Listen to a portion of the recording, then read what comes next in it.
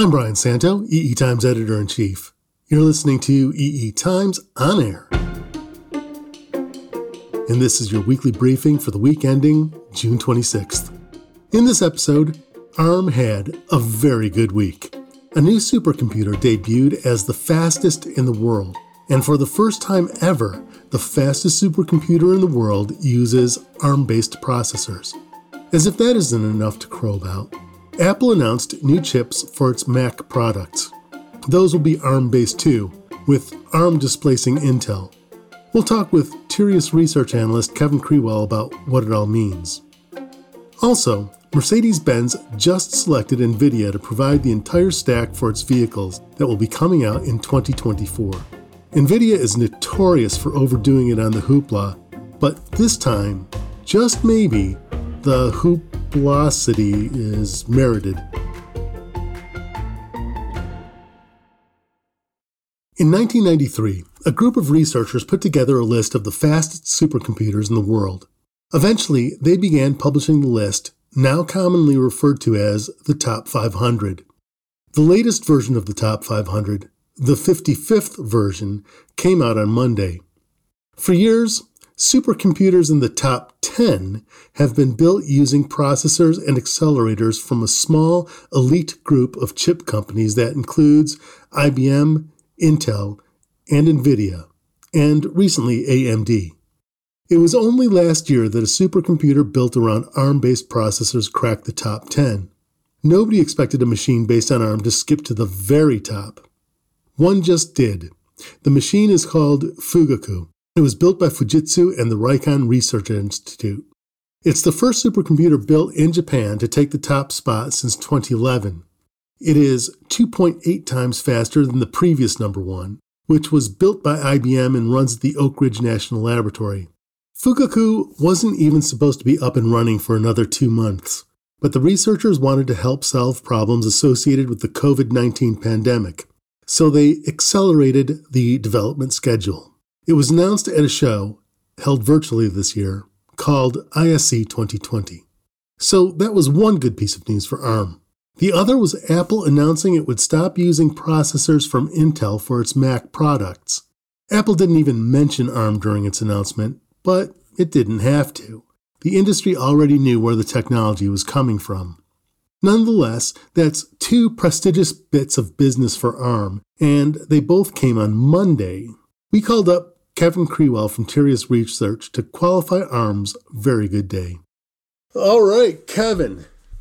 The ISC 2020 show, a bit of a surprise with a brand new number one supercomputer in the world, right? Well, it's not a complete surprise. Everybody knew that, well, not everybody, but I mean, a lot of people in the industry knew that Fujitsu was working on an ARM design that's fully custom with scalable vector extensions that included acceleration features and many, many cores. So it was designed specifically for this application, and we were just kind of waiting for the new list to come out and waiting for them to announce it. There was actually a rumor that there was a second system that might have made the list, the top 10 list as well, but that didn't show up. It was a prototype system. So only the final system made it to the list. But it's displaced the IBM top two systems, and Japan now has the number one supercomputer based on LinPack performance numbers in the world. That's now it's ARM-based, which isn't necessarily a surprise. We've had supercomputers based on ARM processors crack the top 100 a couple of years ago. But still, to take over the number one, I mean, that's got to be at least a PR coup, if nothing else. Oh, it's great news for ARM. I mean, as I was telling you earlier, it was sort of a red letter day for ARM on Monday. The interesting thing is it doesn't use GPU acceleration. These are ARM cores with the scalable vector extensions. And they don't have GPUs to accelerate the performance numbers. So that's a real departure from most of the top systems, which have featured, especially like the two IBM systems, featured Nvidia GPUs for a lot of the number crunching. Wow, that's actually really fascinating. So, is it an alternative architecture where they use different techniques to get the speed, or, I mean, could they conceivably pair their processors with GPUs and get even faster? Well, I mean, we are talking about close to, 400 teraops of operation, pretty close to half exaflop. So they're not an exaflop system, but they're almost halfway there. So I don't think they need the GPUs at this point. They get where they need to be. In addition, it's also very power efficient. So it wasn't the top power efficient system, but it's pretty high up on the green 500 list. So I think it gets all that they need to get done without putting a GPU inside the system. And for some applications, that's plenty fine. In fact, it was funny. In the top 500 list, about half of them, almost half of them, are Intel systems without any acceleration, just CPUs, just Xeons. So you can get a very performant system just with CPUs, just not. It's hard to get to the very top. Pretty wild. Does that say anything about the GPU business? I mean, does that suggest that there are? I mean, there's clearly other ways to get the speed. I mean, does this suggest a bifurcation in the supercomputer business, the HPC business?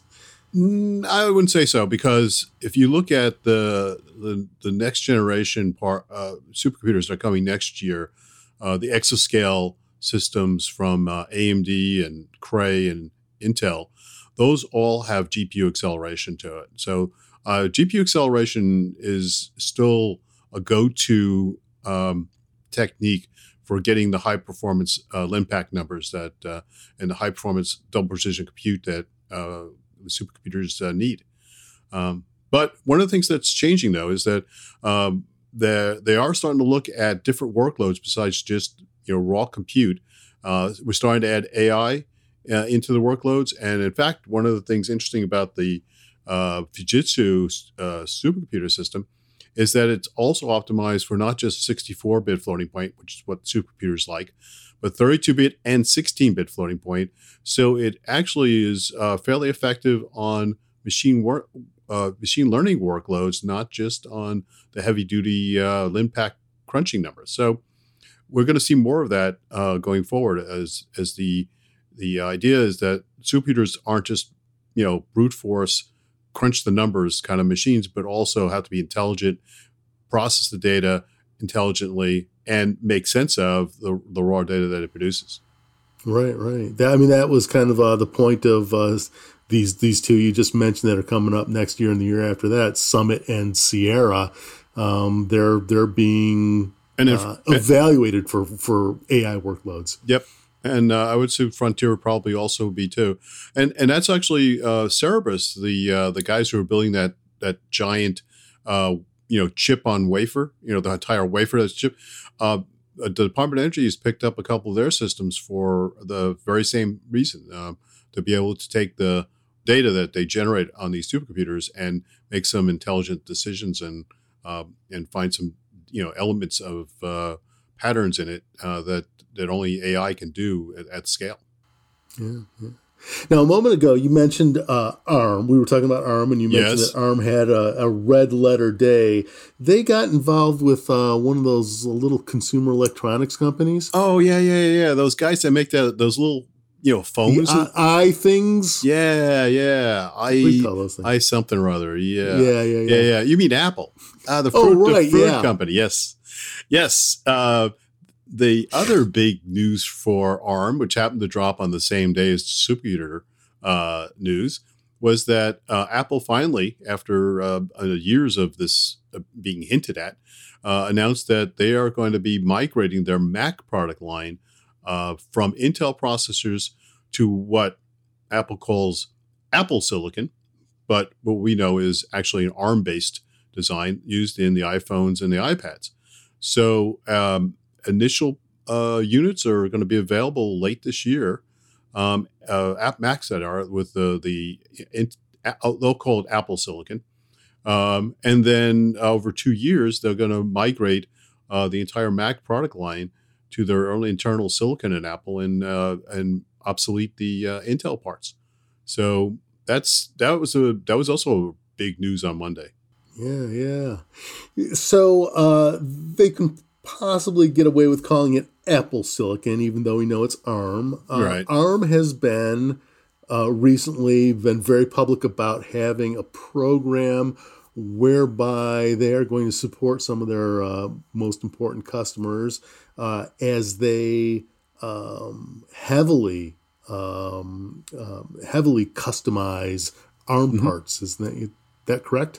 Yes. And so this is definitely, I think, an opening to this. And maybe this is a good reason why Apple is calling it Apple Silicon instead of ARM, because it opens the door for Apple to make some optimizations or some changes to the architecture, maybe extensions, because Apple owns this. It's a vertical ecosystem. They own the software, they own the developer tools, and now they'll own the silicon all the way down, including the Mac line. They do already today for iPhone and iPad. So it's maybe a hint that Apple's going to do some other optimizations to the ARM architecture that's specifically just for Apple to further differentiate themselves from the x86 PC products. Certainly, they've indicated that one of the things that Macs will have is the same kind of intelligence and devices that you find on iPhones and iPads, machine learning accelerators and image processors, so that the Mac becomes more personalized and more intelligent. And then another big push for Apple is privacy. So instead of having to send a lot of voice recognition or other object recognition stuff up to the cloud, more of it could be done locally on the device and to further improve privacy for not just iPhones and iPads, but now Macs. Well, that's actually kind of interesting. I mean, ecosystem really does apply when you're talking to Apple, and if you've got if you've got more than one device, they're already all set to work together pretty much. I gotta imagine having a Mac as an almost a home server / home PC would be a handy thing to have. Yeah, you can run more and more intelligence locally, and this is a general trend. Everybody's talked about everything going up to the cloud, but even within the cloud, they're pushing more stuff to the edge. We talking about edge computing and edge clouds, and so intelligent edge devices like your an intelligent car or an intelligent laptop is part of that ecosystem, and I think that's where Apple's seeing it. They're going to put more intelligence in the Mac. That's more machine learning and more AI processing, and to make the Mac a more personalized and intelligent device. Pretty cool. Yeah. So, anything about the ARM Mac or supercomputer issues that I haven't asked you about that you thought was fascinating? Well, it just shows that the ARM ecosystem is still very vibrant.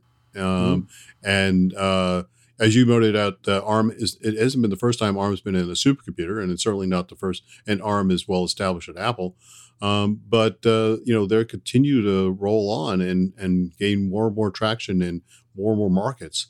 So it's it's on a roll, and I have to say, the x86 is got to look out for it, because even with renewed health from AMD and their compute platforms and their EPYC processors and all that, ARM is getting to be a tough competitor in these spaces. So you have to keep an eye on it. All right. So I promised I would do this. We've been talking about hitting all of these conferences in a virtual manner these days. And I don't know about you. As a journalist, I and other journalists, we probably wouldn't be able to dress ourselves without the free T-shirts we get. What are we going to do, Kevin? You may actually have to rely on Amazon and have them send. So maybe that's the next thing. I mean, the conferences need to have virtual T-shirts. Maybe 3D printed your own shirts, kits at home. I don't maybe it's the return of the iron-on T-shirt logos. And that would be pretty cool. Build your own T-shirt kits. Man, I would have to find my iron. Actually, I'm sure my wife could find it for me real fast. All right, Kevin, thank you so much for your time. No problem. Take care, Brian. So, during the previous discussion with Kevin, we mentioned the new exascale supercomputers that are coming up. I said they were Summit and Sierra. That's wrong. Summit and Sierra were the two fastest existing supercomputers. They're the ones that just dropped down to number 2 and number 3. There are 3 exascale computers being created now. Kevin identified one called Frontier. A second is El Capitan. Those two will rely on processors from AMD. A third, called Aurora, will be using Intel processors. When they are installed in a couple of years, they should each far eclipse everything else on the top 500 list. By the way, there's a brand new entry in the top 500 list for the most energy-efficient supercomputer. It's the MN3 from Preferred Networks, which built its own custom processor. It achieves a jaw-dropping 21.1 gigaflops per watt. In terms of straight-up processing performance, it's still only number 395 on the list. The next best in terms of power efficiency is another new system called Selene, which was built by Nvidia using its own GPUs and AMD CPUs. It debuted as the 7th most powerful supercomputer. Every year, EE Times does a feature called the Silicon 60. Well, we're not going to do it this year. This year, we're going to do the Silicon 100. Our colleague Peter Clark is the editor of the Silicon 100. We asked him to put together a brief explanation of what it is, and you won't hear me ask him about AI, but pretend you did. Well, the Silicon 100 is EE Times' list of startup companies which its journalists think are worth keeping an eye on in the year to come. So we're looking for companies that are basing their offering to industry on some significant hardware technology development. I'm glad you mentioned AI because AI, machine learning, is an absolute phenomenon at the moment. It's similar to the explosion of microprocessor designs that went on back in the 1970s, and I'm fully expecting we will see a lot more quantum computing companies coming through in the years to come. We may think of this time as a sort of golden age when a great big horde of startups has been created to try and move society's wealth and well-being forward based on information and communications technology. We expect to have the Silicon 100 online on Sunday. You'll find it at eetimes.com. It'll be in our special projects section. It'll be published as a PDF. We invite you to register for your free copy. Find out if your favorite startup made the cut in EE Times Silicon 100 Class of 2020. The evolution of automobiles includes the steady accretion of electronic subsystems for entertainment systems, for engine control, for braking, for driver assist technologies, one after the other. Almost all of these subsystems were created by different subcontractors. Naturally, few of these systems ever communicated with any other. And for a long time, that was fine, because most of them didn't need to talk to each other. Until they did, and then automakers discovered it was difficult to stitch all these subsystems together into a coherent and safe whole. Tesla demonstrated the advantages of building a car from the ground up, including having a unified electronic system. Famously, Tesla can improve the performance of almost any aspect of its vehicles, and even introduce new features simply by sending out software updates over the air. Conventional car OEMs have been scrambling to pull this off too, but they haven't been able to do Tesla-like whole car upgrades. It's because their vehicle architecture is tied to legacy electronic systems. Mercedes-Benz and BMW had been allied on such efforts, but this week, Mercedes-Benz decided to farm out its entire compute stack to Nvidia.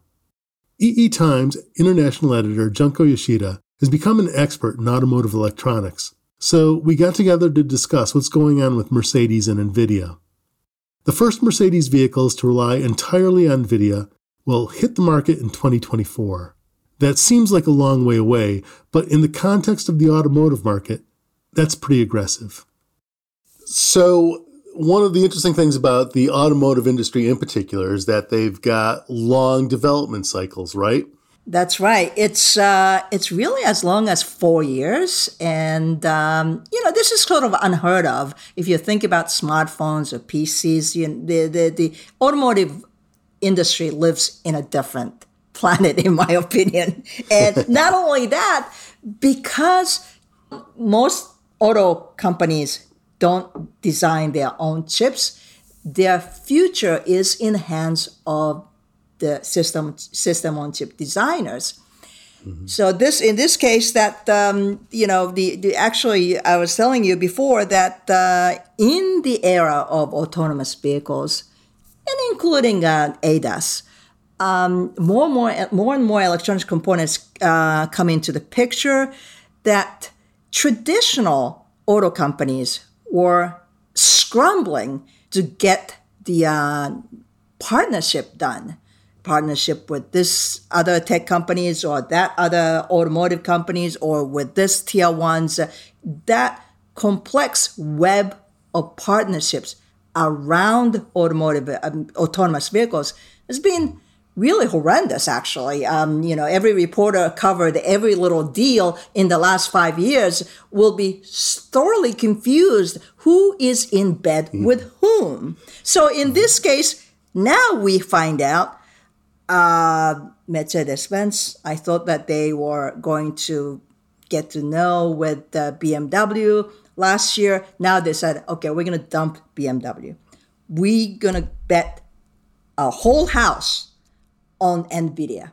That's the story of this week's announcement, I think. So normally there's a complex web of relationships with the different car manufacturers amongst themselves. Right. And with their suppliers. Right. And they've been hedging their bets because they've got these big, long development cycles, right? That's correct, yeah. So if you bet on the wrong horse in 2016, that affects your product in 2019, 2020, 2021, and you may not even have a vehicle that you can sell if this thing doesn't work. Especially more and more functions are getting into the system on chip. This is going to be a really, really hard decision they have to make, right? So when you say that that it's a big story that Mercedes-Benz has decided to go with Nvidia alone, yes, that it really is a big deal then, huh? It is. It is a big. It's a very courageous thing to do for Mercedes-Benz. But they probably didn't have any other choice. But for Nvidia, it's a great news, right? It's really a huge deal because they can actually strut their stuff, not only about one little chip design in, but this is a story about Nvidia also providing the whole AV stack. The engineering software development skills that the Nvidia has. Also, AI experts they have developed on their GPUs for years and years. I mean, it's sort of like paying off. The NVIDIA is transcending itself from being just a chip supplier to become a solution provider to as big a brand as Mercedes-Benz. It's a good news for NVIDIA. Now, NVIDIA isn't entirely unknown in the automotive market. They've sold into the automotive market before, right? Yeah. Right. And, they're not an unknown quantity. However, NVIDIA has been always the cutting edge. So that means that their solutions are not most common engine for ADAS, for example. That department is really entirely left to Mobileye, which is part of the Intel now, right? They get the lion's share. Nvidia has bet the horse on the AV several years ago, and now they're backing into ADAS. This deal with Mercedes-Benz, their first car coming out, 2024, we don't know which quarter of 2024, they didn't say, but that will be the ADAS. So there's nothing new. Yeah, it's not an AV, it's an ADAS. That's interesting. I mean, you've reported before that autonomy and assisted driving are really two separate disciplines. They're not necessarily related, and you can't necessarily extrapolate one to the other. Yeah, that's my belief. But I think in this case, they're once again they're trying to blur the line. And I spotted this quote that I was taking my notes while the press conference. I spotted this quote: "Autonomous assisted features."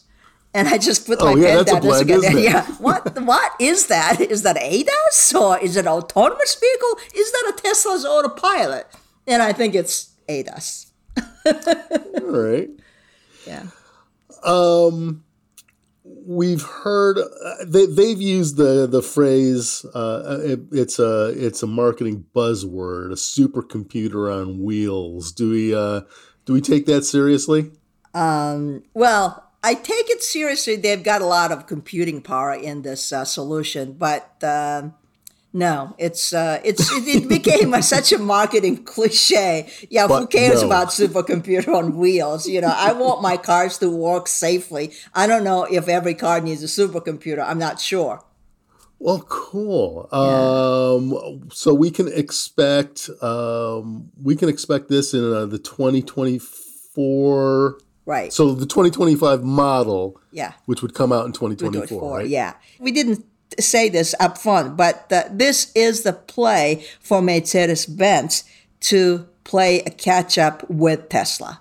The whole point about supercomputer or single processing architecture for a vehicle, it's all about they want to do they use once again another marketing buzzword, software defined car. What it is, the over the air software upgrades.